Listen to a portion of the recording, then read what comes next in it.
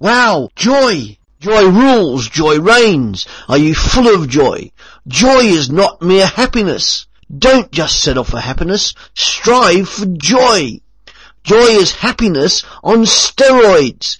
Pure, unadulterated, unmitigated joy results from putting God's glory and honour before all other things in your life. Joy is Jesus over yourself. Joy results from being in relationship with Jesus. Joy is not a near emotion. Joy is a fact. Joy stems from seeking to obey God in all things and through all facets of human experience.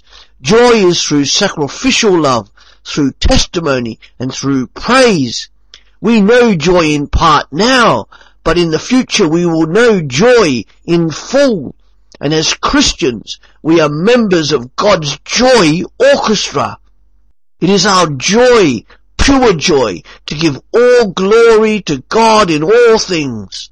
We turn in joy and admiration to a God of joy, who one day will cause all the earth to fear and tremble before him. All peoples in the past and all peoples in the future, all peoples now will bow before him.